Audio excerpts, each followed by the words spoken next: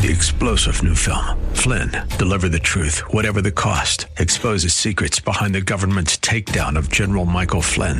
Flynn knew what the intel world had been up to. He ordered the first audit of the use of contractors. This set off alarm bells. He told the truth. He was the most dangerous person for Donald Trump to hire. They had to get rid of Flynn.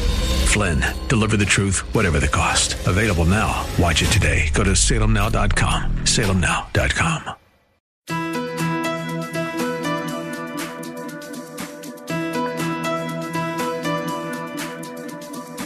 It's time to sit back, relax, and listen to Conversations with Joan. Conversations with Joan will inspire, motivate, and empower you. Live your best life now. Listen, learn, think, and decide. And now, here's your host, Joan Herman.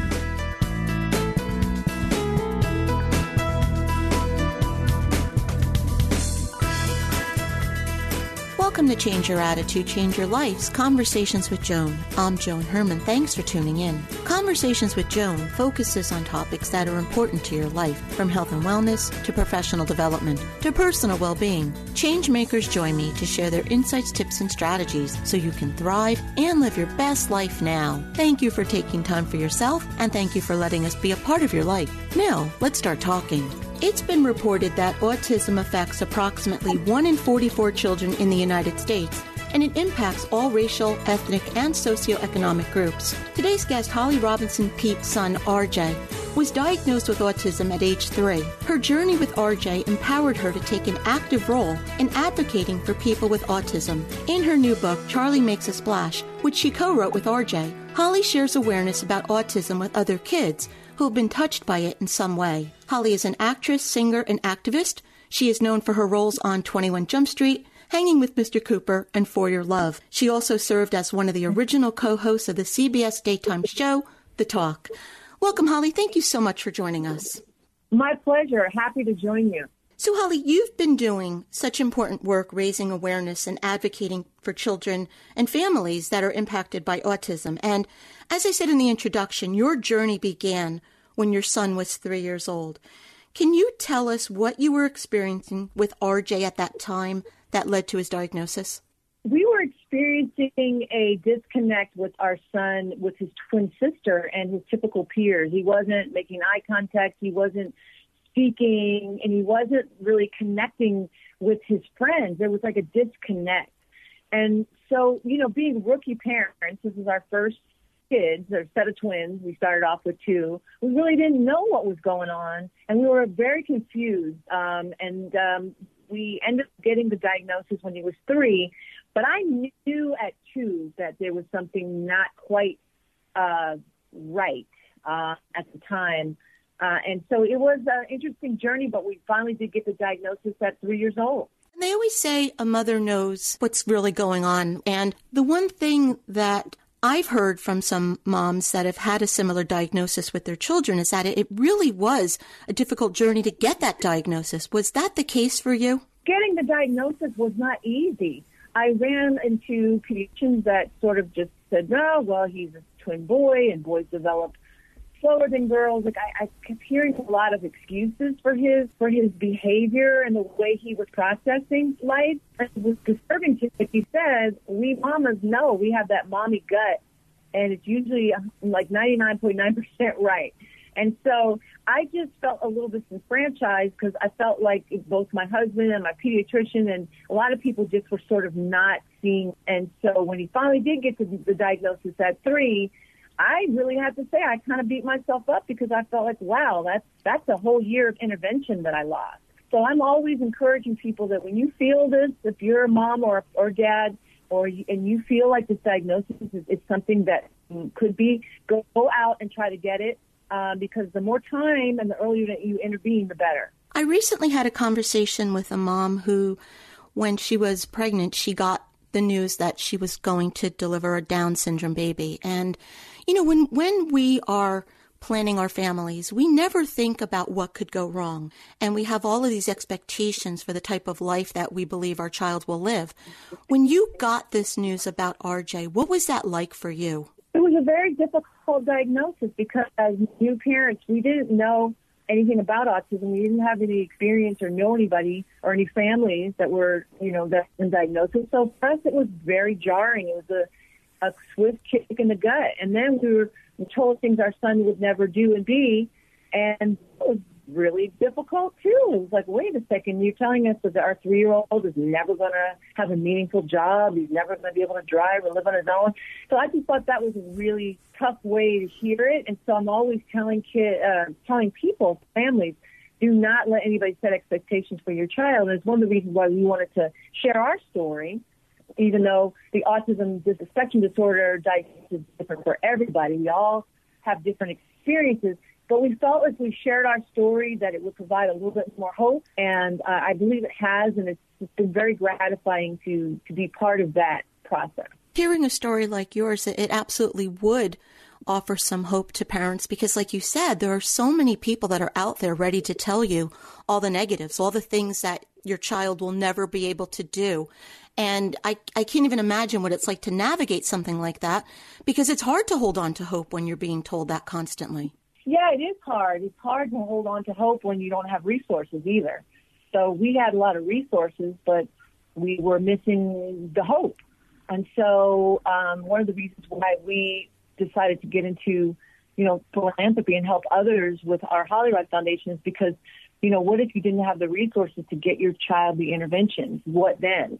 And so that's part of our advocacy for other families. But you're right, it's absolutely very difficult. It's easy to say, stay hopeful, stay up, stay positive, but when you don't have the resources to support what you're being told, if someone tells you early intervention and you can't access that, or as we spoke earlier about a diagnosis, sometimes just even getting the diagnosis is so difficult that you lose that time in there. So a lot of things that are at play when it comes to getting the diagnosis and when it comes to helping these parents process the autism diagnosis. Holly, you've been navigating this journey for many years.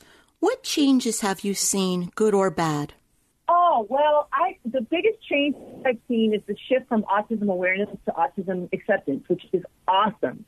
Like, that is great because even when we wrote our first children's book, My Brother Charlie, back in about 12 years ago, the goal was to get autism awareness, to make people and to young kids, children, aware of what autism was so they would become more accepting of what autism is. But then doing this new book, Charlie Makes a Splash, we wanted to bring RJ's voice in and really focus more on autism acceptance and autism love. And so that's the biggest change I've seen in the narrative. I've also seen a lot of change in the way that people with autism self-identify. So, we were diagnosed, it was a lot of, a child has autism and it's child first language. And there's a large movement of people who are like my son's age who identify as autistic people and they want to be accepted that way. So I think that's a big change that I've seen as well. In your book, Charlie shows the world that he has autism, but autism doesn't have him. What does that mean? It means for RJ and for his alter ego Charlie, means that it's not everything. It's not who he is. It's a part of him. And, getting back to some of the, the sort of actually autistic groups out there on social media, like they really have embraced, being autistic. For RJ, and I do think that self-identity is a preference, he likes to call himself with autism. It's part of who he is. It's not something that is all of him. So when he said it doesn't have me, it really means that it's not going to hold him back from realizing things in his life that he wants to do. You said earlier, Holly, that you got involved doing this work because you wanted to offer hope and help other people. How has sharing your story helped you and your family?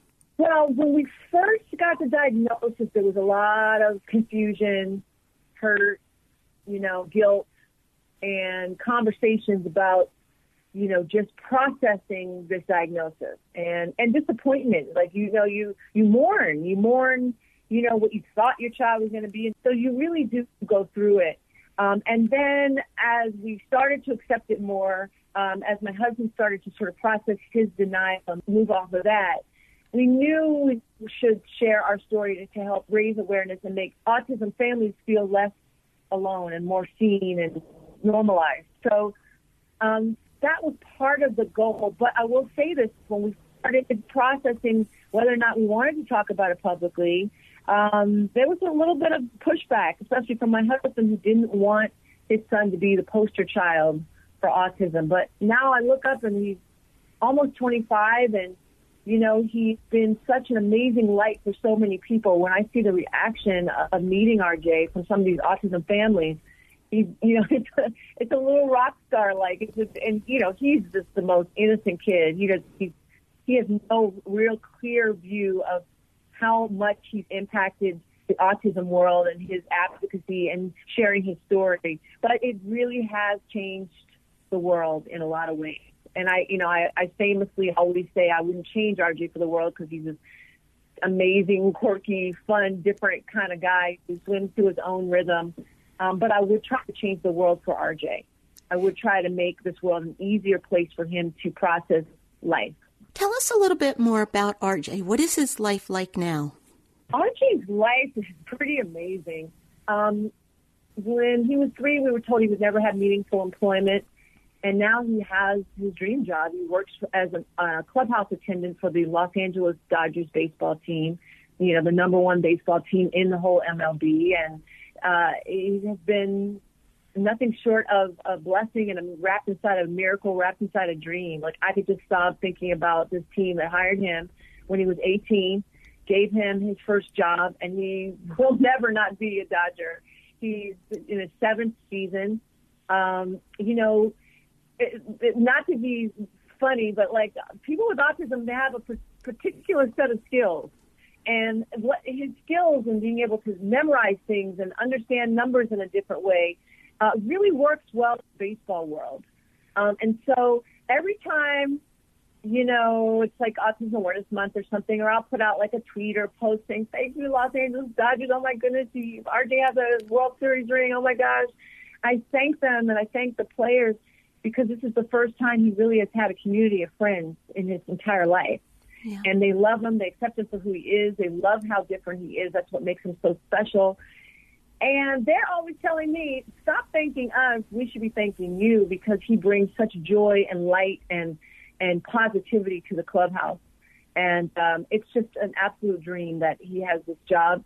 And at Hollyrod Foundation, we have job fairs, because we know that people with autism, people on the spectrum, can bring their gifts to a workplace.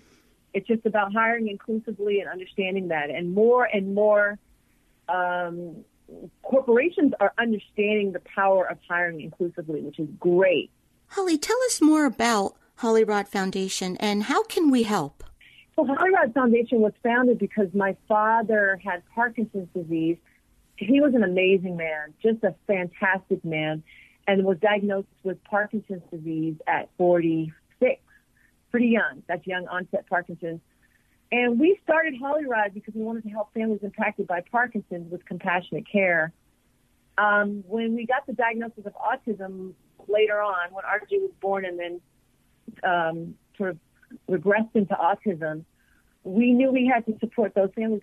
And so we do, along with job fairs and job training, we also provide pads and tablets. We support families with caregiving and spousal support, sibling support. So we're really all about helping the family comprehensively. And how can we help you? Well, you know, donations are always amazing at hollyrod.org. But I always tell people that the way to really support and donate and give back is your time and your compassion. So if you can't cut a check, then, you know, find a family in your neighborhood that's impacted by autism, or at your church or in your community, and help them. Ask them if they need anything. Sometimes it might be as simple as, you know, babysitting the other siblings, or giving the mom or dad a night out, and giving a caregiver some respite. So I'm always encouraging people. Of course, I love donations for Hollyrod. Those are key and they keep us going. But it's also important just to be compassionate to autism families in your own community. Holly, from all that you've learned over the years, what is the best advice that you can offer to parents of an autistic child? I would say the best advice, well, first of all, I would say that if you are getting the diagnosis today or recently, the good news is that you have so many resources and ways to roll up your sleeves and get your child the help and intervention that they so desperately need. There's some great organizations out there. You know, East Seals is one. A lot of people don't realize how much Easter Seals does in the autism community. So just exhaust your resources. Build a team around your son or daughter, and make sure that you spend time with your siblings as well, with the other children. Give them one-on-one time so that they feel connected to you outside of their affected sibling. It's a big job, but you can do it, and there are so many resources. And I would say shamelessly that Charlie Makes a Splash is a great book. If you have a family of a young child who was in school, and you would like your child's class to understand what autism is. And also there's great resources in the back of Charlie Makes a Splash. Please get this book. And once again, that book is Charlie Makes a Splash. Holly, where can our listeners go to get more information about you, the foundation, and your work? You can go to hollyrod.org to find out more about what Hollyrod Foundation does. And I'm everywhere on social media at Holly RP. I love it when people chime in. I read all my mentions and love to hear about the book, how it impacted you, or if it changed you, or if you have any suggestions, or, you know, I love connecting with people. I think social media is so good in that way that it can connect us all directly, and I'd love to hear from you. Holly, thank you so much for joining us. As I said, you are doing such important work, and I'm really honored that you were able to spend this time with us to help our listeners. So thank you so much. You're so welcome. I'm so glad to talk to you. Thank you. This is Conversations with Joan. Stay with us. We'll be right back.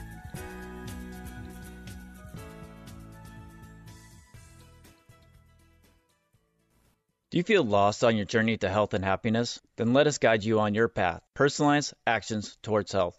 Your path is a series of choices you act on every day. We guide you on a personalized journey of dietary, exercise, genetic, supplement, and lifestyle choices that lead you to optimal health and happiness. Often taking the road less traveled leads to liberation. Your path is personal. Your journey, like you, is unique. Take action today. Head to bestpathforme.com. Again, that's bestpathforme.com. As adults, we tend to lose perspective on failure.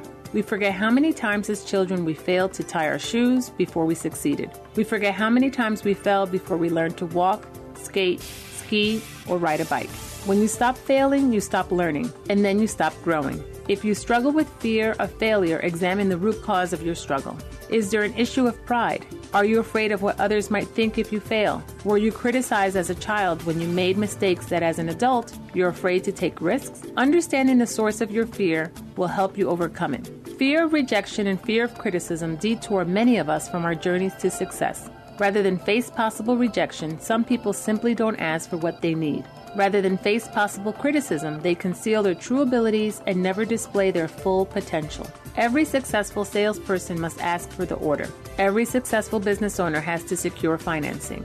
In order to attain our dreams and goals, no matter what they are, we must invariably ask others for their support, participation, assistance, or commitment. And every time we ask, we face the possibility of rejection.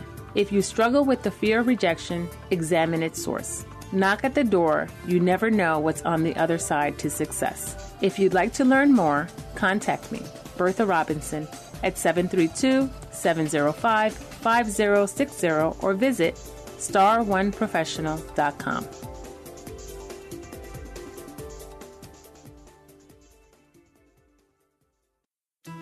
An invitation to appear on a radio show or podcast provides you with the opportunity to showcase your knowledge while promoting yourself, your products, and your business. It can elevate you as an expert, boosting your reputation, but only if you make a good impression. As As a producer and radio host who has conducted more than 2,000 interviews, I have experienced all kinds of conversations. Some are great and leave the audience wanting more, while others are uninteresting, significantly diminishing the guest's appearance. In my training program, It's Your Time to Shine, I provide valuable information that will empower you to make media appearances more impactful. You work hard to get the booking, so don't waste the opportunity because of a lack of skills or preparation. To learn more about how I can help you shine like a pro, visit cyacyl.com/media training. That's cyacyl.com/media training.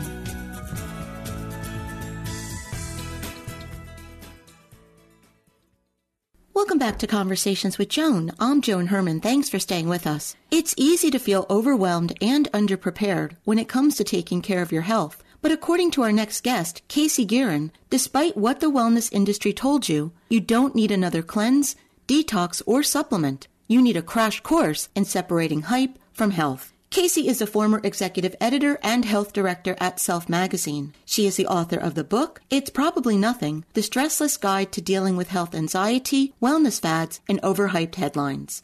Welcome, Casey. Thank you so much for joining us.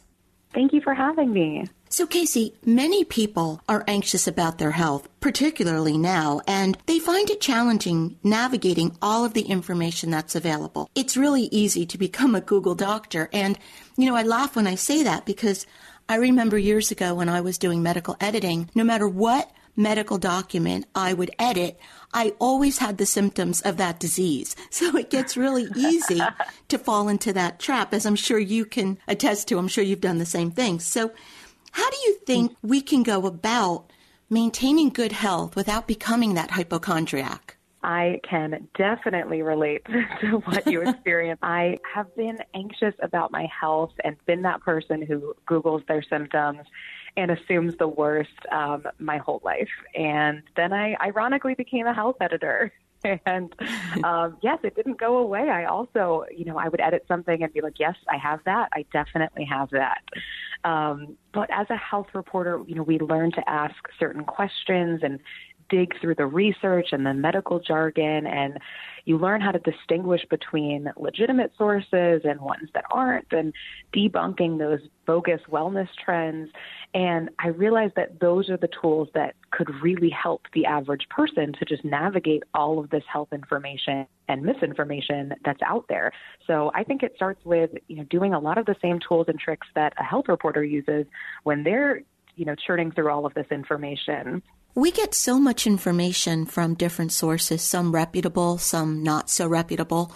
So how can we go about fine-tuning our BS detector? How can we separate the hype from the health? Yeah, so I think that a really important part is to look for the primary sources. We learn about primary and secondary sources back in elementary school, and I think it's something a lot of us seem to forget. But you want to always look for, where does that statistic come from? Where does that fact come from? And that can be really hard when you're just on Facebook and seeing, a stat in a shareable graphic or in a meme. But you want to look for that primary source, whether it is peer-reviewed research or a doctor, because you want to get more context around what you're looking at. And so often we don't have that context, or we see a headline like tequila helps you lose weight, and that's not really what the study said. So I think when it comes to knowing if something that you're reading online or seeing online is legitimate or not, it is doing a little bit of research. And a lot of that starts with kind of playing that game of telephone, going back as far as you can and finding, where does this information come from? And you just mentioned weight loss, and that is really an area that we can drive ourselves crazy researching. One day you hear, do this, don't do that. Like you said, drink tequila, don't drink tequila. Although if we had tequila, we wouldn't be quite as worried about it. But, it's something that we do drive ourselves crazy with. In particular, I think as women, because we have this notion that we have to look and be this particular, body size and shape. And so I think that also helps us to follow a lot of the misinformation because we're striving for something that is often unattainable. So when it comes to diet and nutrition, what are some of the things that you've learned all of these years working at Self? Well, you're right. There's so much conflicting reports out there. And it does seem like if you searched the same, weight loss or nutrition tip, you would find every other year that it goes back and forth. And so I think that we should just be really aware of these messages that we are getting from these wellness brands, and the predatory wellness products and supplements that are promising to help you lose all this weight, and just look at, is there any evidence for this? Is there peer-reviewed research to back this up? And if not, is this even a trusted source on this? Is this just a random celebrity, or is it someone who has dedicated their career to studying metabolic health and weight loss? So again, finding those trusted sources, and that can be a nutritionist that you see personally, someone whose opinion you respect, and having that sounding board can be really helpful when you're getting tons of conflicting messages in the media. Because, yeah, you're right. We are often getting the message that there's something wrong or off with our body, that we need to be optimizing our health and weight in different ways, and it can really get to you. Do you think that it's important that we learn to listen to our body? I do, but I do think that sometimes we throw around that phrase, just listen to your body, without realizing that some of us do that a lot already. So for some of us who are those symptom searchers, are the people that, we read something and we assume, oh, I definitely have that. What I learned from the experts when I was researching this book is that often that health anxiety does stem from paying too much attention to your body and really being almost too in tune with your body and your symptoms. And so when you tell someone, oh, just, you know your body best, that's not always the case. Some of us can't stop listening to our bodies. And so I think there's a fine line there. I think listening to your body and trusting yourself is one aspect, but also knowing when sometimes your body just kind of messes with you, like having a panic attack. Well, that's the thing, because sometimes you don't know if you are actually creating the symptoms in your body, because the mind is very powerful.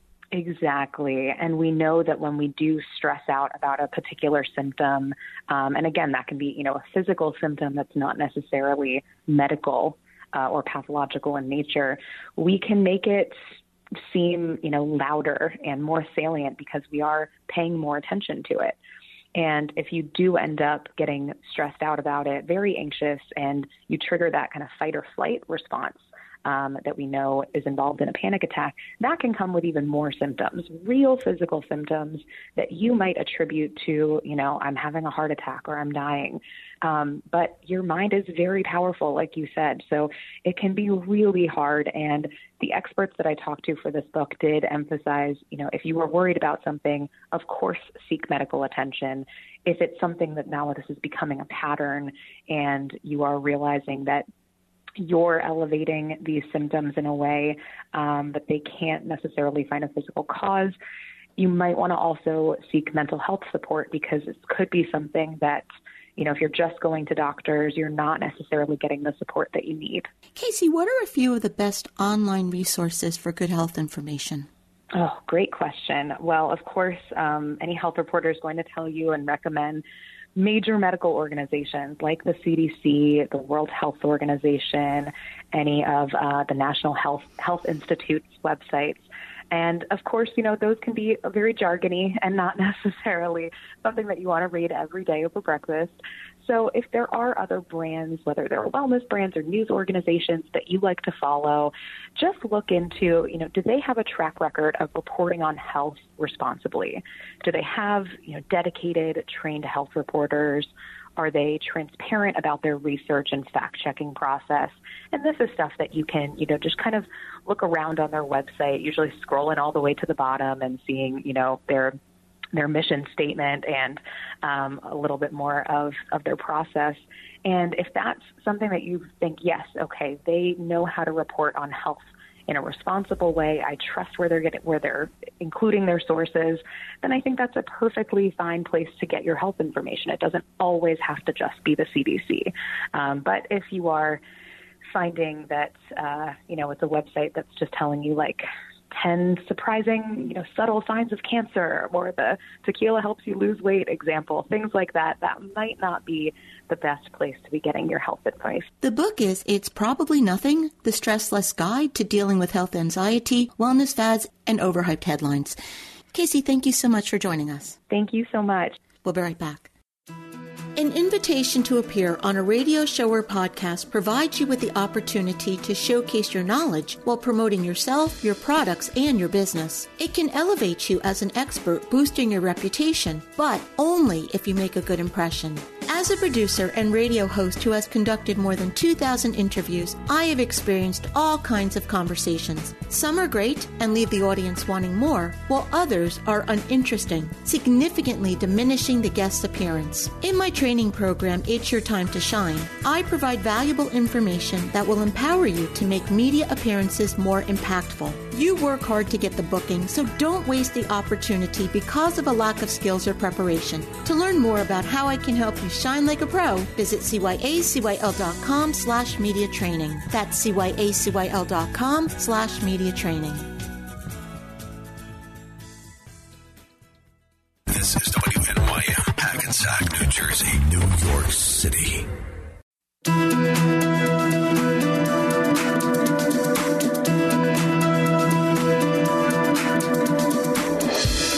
Welcome back to Conversations with Joan. I'm Joan Herman. Thanks for staying with us. If you've experienced a trauma, you may be left wondering why it happened and how you can heal. According to today's guest, Sherry Trask, you were a victim the moment it happened, but you don't have to remain a victim any longer. Sherry was sexually assaulted at age 19. Afterward, she spent nearly a decade in a long, silent struggle, holed up in hospital rooms with a variety of unexplained illnesses. Sherry finally found the courage to go inward and healed. Sherry is a ghostwriter and nonfiction book writing coach. She is the author of the book, Surviving Silence, A Healing Path to Living Out Loud After Trauma. Welcome, Sherry. Thank you so much for joining us. Absolutely. Thanks for having me. So, Sherry, let's start off by talking a little bit about your story. What happened to you when you were 19 years old? Yeah, so when I was 19, I had reluctantly said yes to going out with somebody who I felt in my gut was just not going to be a good decision. But honestly, as a 19-year-old, I just wanted to get him off my back. And so I said yes, and that turned into the most pivotal moment of my life. We were supposed to go to a movie that night, and he asked that I meet him at his house to go, and I met him there. As I got to his front door, he asked me to come in and pick out a jacket because I would probably get cold at the movie theater. And when I told him, go ahead and just pick something out for me, it doesn't really matter to me. He's like, oh, no, come into my bedroom and grab one. And everything in my body told me no. Yet there was a piece of me that was just like, just get it over with, move on and go to the movie, and this can all be over with. So as soon as I walked through his bedroom door, he grabbed me and he proceeded to rape me from there. He threw me on the bed. He ripped my shirt open. He pulled down my pants. I was pleading with him to stop. And when that didn't happen, all of my senses took over and I blacked out. And I remember small pieces of that moment, like the way it felt. I remember the smell of his aftershave. I remember the scrap of his face on my neck. And when he was finished, he got up and I had tears streak down my face. And he was like, see, baby, I told you you'd like it. He walked out. And in that moment, I just felt my entire world collapse around me. I fell to the floor from the bed. I scooched down, fell to the floor, and crawled to the adjacent bathroom, and I looked in the mirror, and the person I saw was not the person that had walked in that door. This was a new person. This was a stranger. It was someone who I felt terrified to get to know. And that moment really did change my entire world in so many ways. I, from there, walked back through the bedroom, through the living room, and out to my car, didn't say a word. And I cried in my car, and it was raining, which doesn't really happen so much where I live in San Diego. It was October 15th in 2000, and I started praying, and I was asking, whatever whatever the reason is that this happened, please help me to see the purpose in it so that I can forgive this person and I can be free.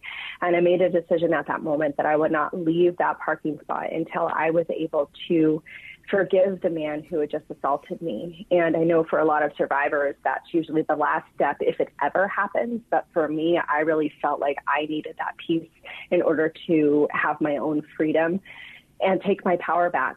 And so I'm not sure how long I sat there, but I can say with confidence that I was able to forgive him that night. And the real forgiveness would be the journey of forgiving myself for staying silent for so long afterwards. Well, so Sherry, when that was over, was part of that process for you to almost just push this aside and pretend it never happened, or did you try to press charges? No, I didn't do anything. I stayed completely silent for 3.5 years before I told the first person. And I didn't mean to tell that person. It just kind of came out. And it was in that moment that I was like, oh my gosh, I can't take this back. So what do I do with it? And that's when I started speaking openly about it. Why do you think you were silent about it? Did you want to pretend it didn't happen? No, for me, the silence really came more so from not wanting to be seen as different. You know, I just wanted to continue living my life. I didn't want to have to deal with this huge, which for me felt like a huge thing. I just didn't feel like I had the capacity. I didn't want to, quite frankly, deal with it. I wanted to just move forward, and so that I could be this normal person who had everything together, who was going to college, and nobody had to know. Do you think a lot of sexual assault victims feel the same way? Yeah, absolutely. I mean, I've been speaking publicly about this now since, it's been about 20 years almost. And I can't tell you how many people I've had come up to me after talks that I've done. And some of them have told me as the first person for the first time in all of these years. And the story continues to be the same. It's like, I haven't told anybody because I don't want anyone to know, because I don't want to be seen as different. I don't want pity. I don't want to be a victim. I don't want all of these things that so many people, kind-hearted people that mean nothing but good things by it, tend to label us as different. And we're already on ourselves. We're already labeling ourselves in some way or another.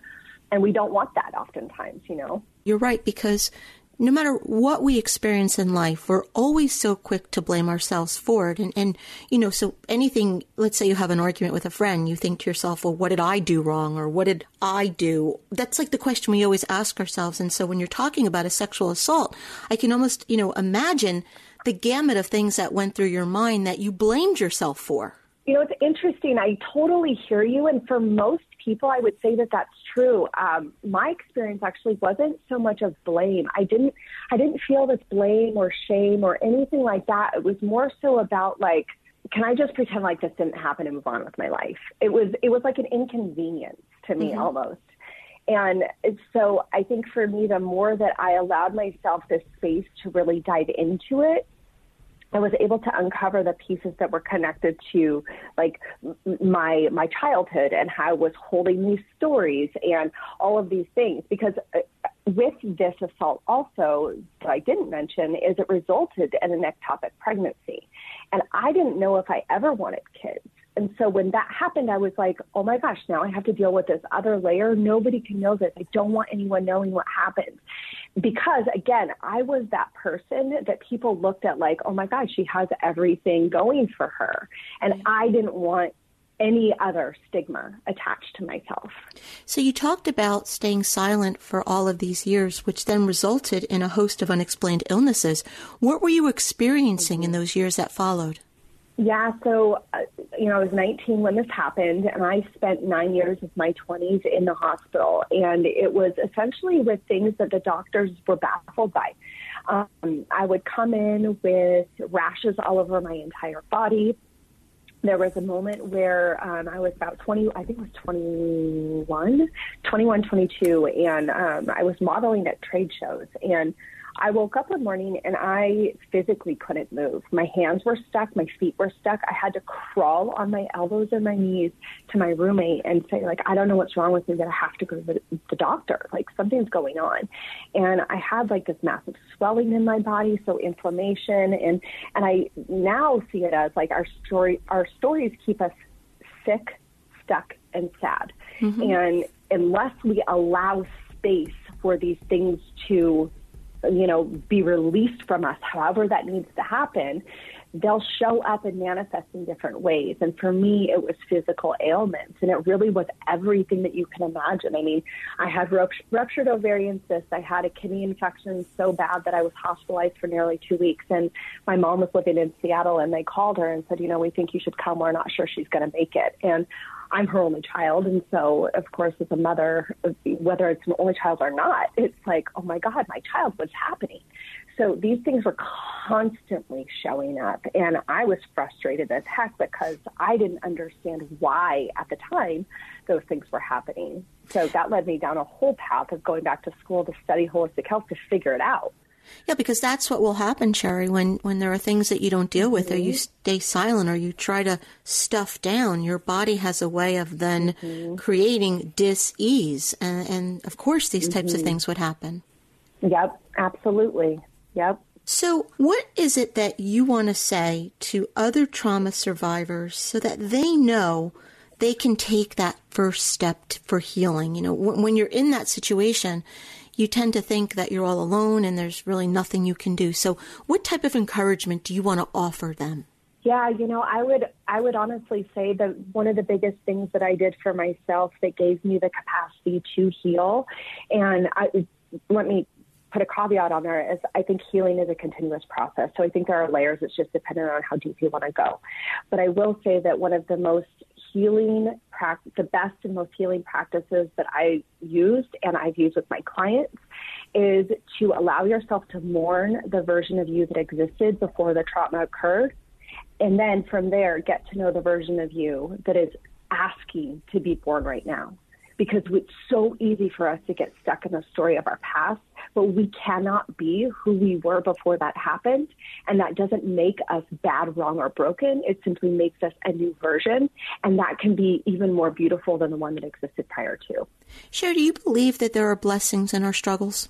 Absolutely, 100%. And did that mindset shift of finally realizing that, did that help you on your healing journey? Yes, absolutely. It's a philosophy I was raised with, and so I was blessed in that way. Yeah, because a lot of people tend to think that things happen to them and then they become stuck. And when you have that mindset that all of these horrible things are holding you down and keeping you a victim and happening to your detriment, it's very difficult to dig yourself out of those situations. Yes. Absolutely. I think one of the things that I find so important, especially around rape itself, is that the fact is we don't move on from rape, but we can move forward with it. And it's up to us to figure out how to do that with the support of other people that can hold our stories with care. What do you hope to accomplish with your book, Surviving Silence? My deepest wish is that it will impact survivors and their loved ones in a positive way, in a way that they can feel safe to express their experiences from a place of self-compassion and self-love, and knowing that they are merely a new version of themselves that is just incredible, and healing is possible for anybody. And once again, that book is Surviving Silence, A Healing Path to Living Out Loud After Trauma. If you'd like to learn more about Sherry and her work, you can visit sherrytrask.com, and that's SHEREE, sherrytrask.com. Sherry, thank you so much for spending this time with us and for being so generous and open about your story. When a person hears something like you've gone through and where you are today, it offers so much hope. So I'm so happy that you were here to be with us and to just share all that you've experienced. Thank you for having me. This is Conversations with Joan. Stay with us. We'll be right back.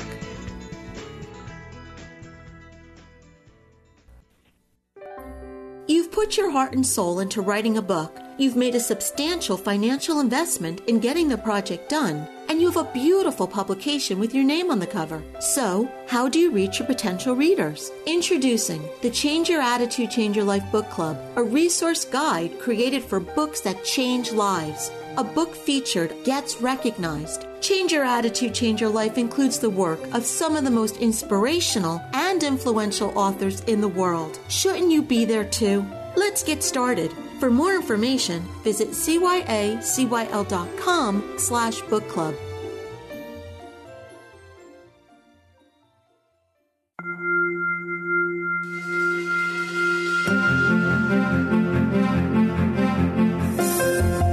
all want to live a happy, productive life, but sometimes we just need a little help. Our Coach On Call experts provide strategies to help you live your best life now. Joining me today is Allison Carmen, a business consultant, life coach, and author of The Gift of Maybe, offering hope and possibility in uncertain times. Allison's podcast, 10 Minutes to Less Suffering, provides simple tools to reduce daily stress and worry. Allison's new book is A Year Without Men. Welcome, Allison. Thank you so much for joining us.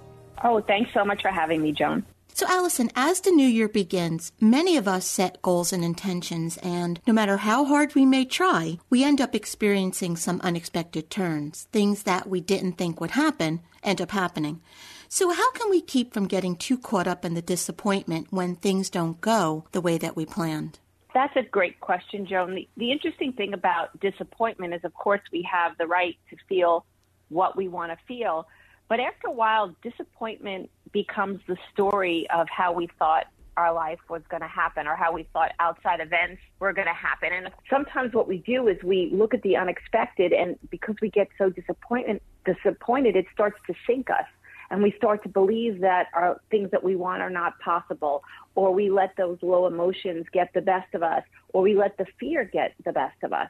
And when that starts to happen, instead of finding a new way to be out in the world, what we do is we kind of stop trying. And sometimes the fatigue and the disappointment kind of get to us in a way that we forget that we are the generator of our own light. We are the ones that manifest in our lives. So we have to be careful, because what disappointment does, it pushes us so far out of ourselves that we start to let what happens outside of us dictate how we feel inside. And really, though, how we feel inside is really going to be the reason whether or not we create, whether or not we manifest, whether or not we find another way to get there. That's another thing, too. It's like disappointment is sometimes just a roadblock, but there are other ways to get there, and we forget that because the disappointment kind of makes us feel that we can't have the life that we want. Well, so much of your work is around teaching us to embrace uncertainty, and you just touched upon fear. And, you know, when you were saying what so many of us are experiencing today, fear is really making us feel like everything is outside of our control. So what can we do when everything feels that way?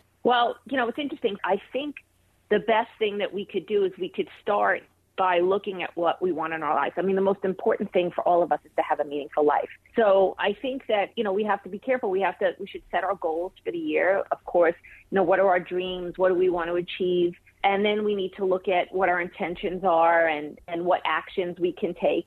And then, there's that moment that, you know, we have our goals, we have our intentions, and then life gives us something different.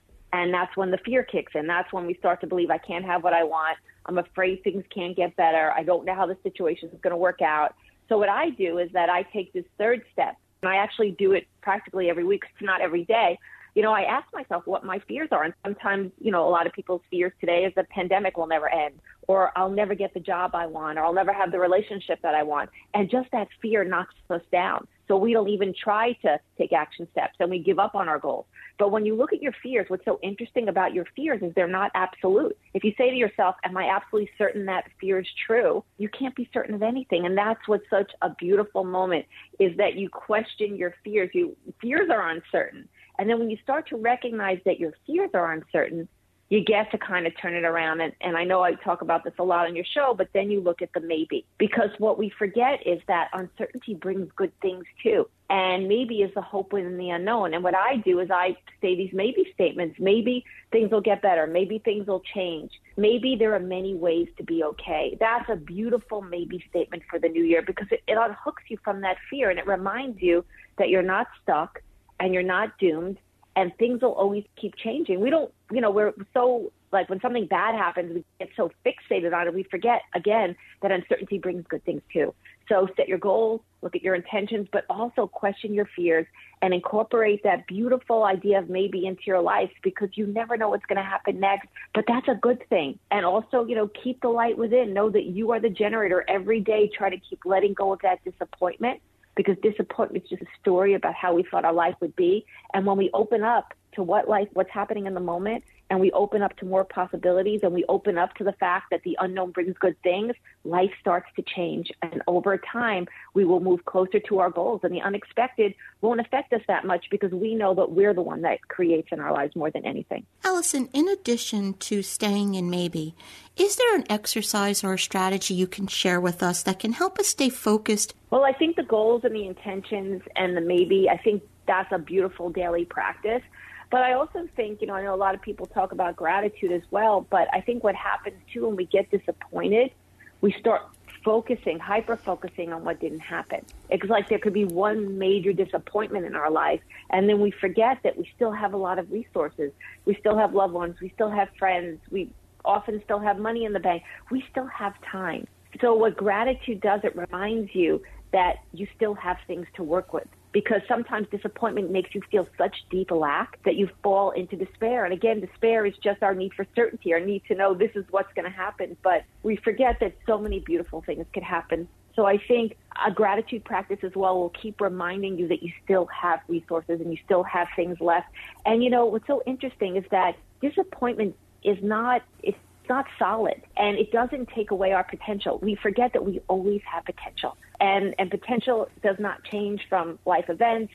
It doesn't change from when you're not happy when something happens. You just have to remember that good things are still possible, and what you want is still possible, because what you desires you. So again, set your goals, your intentions, use those maybe statements to quiet the fears, and use the gratitude practice to find those resources. And again, the light is from within, and we are the creators. And the more we kind of keep letting go and opening up, the creativity within us and the power within us and the uniqueness within us will shine through, and eventually we will find our way. Allison, thank you so much for joining us. If you would like to learn more about this topic, you can visit AllisonCarmen.com, or as always, to hear more from Allison, you can visit our website, cyacyl.com/Allison.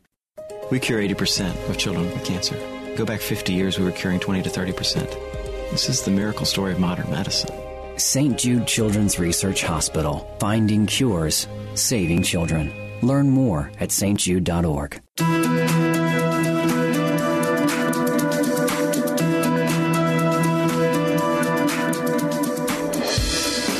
Thank you for joining us. I hope you found the show informative.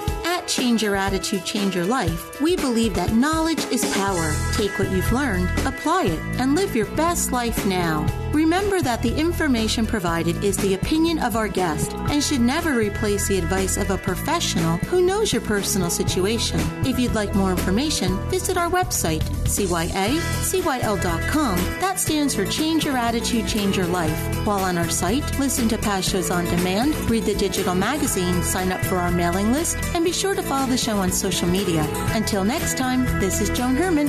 Thanks for tuning in.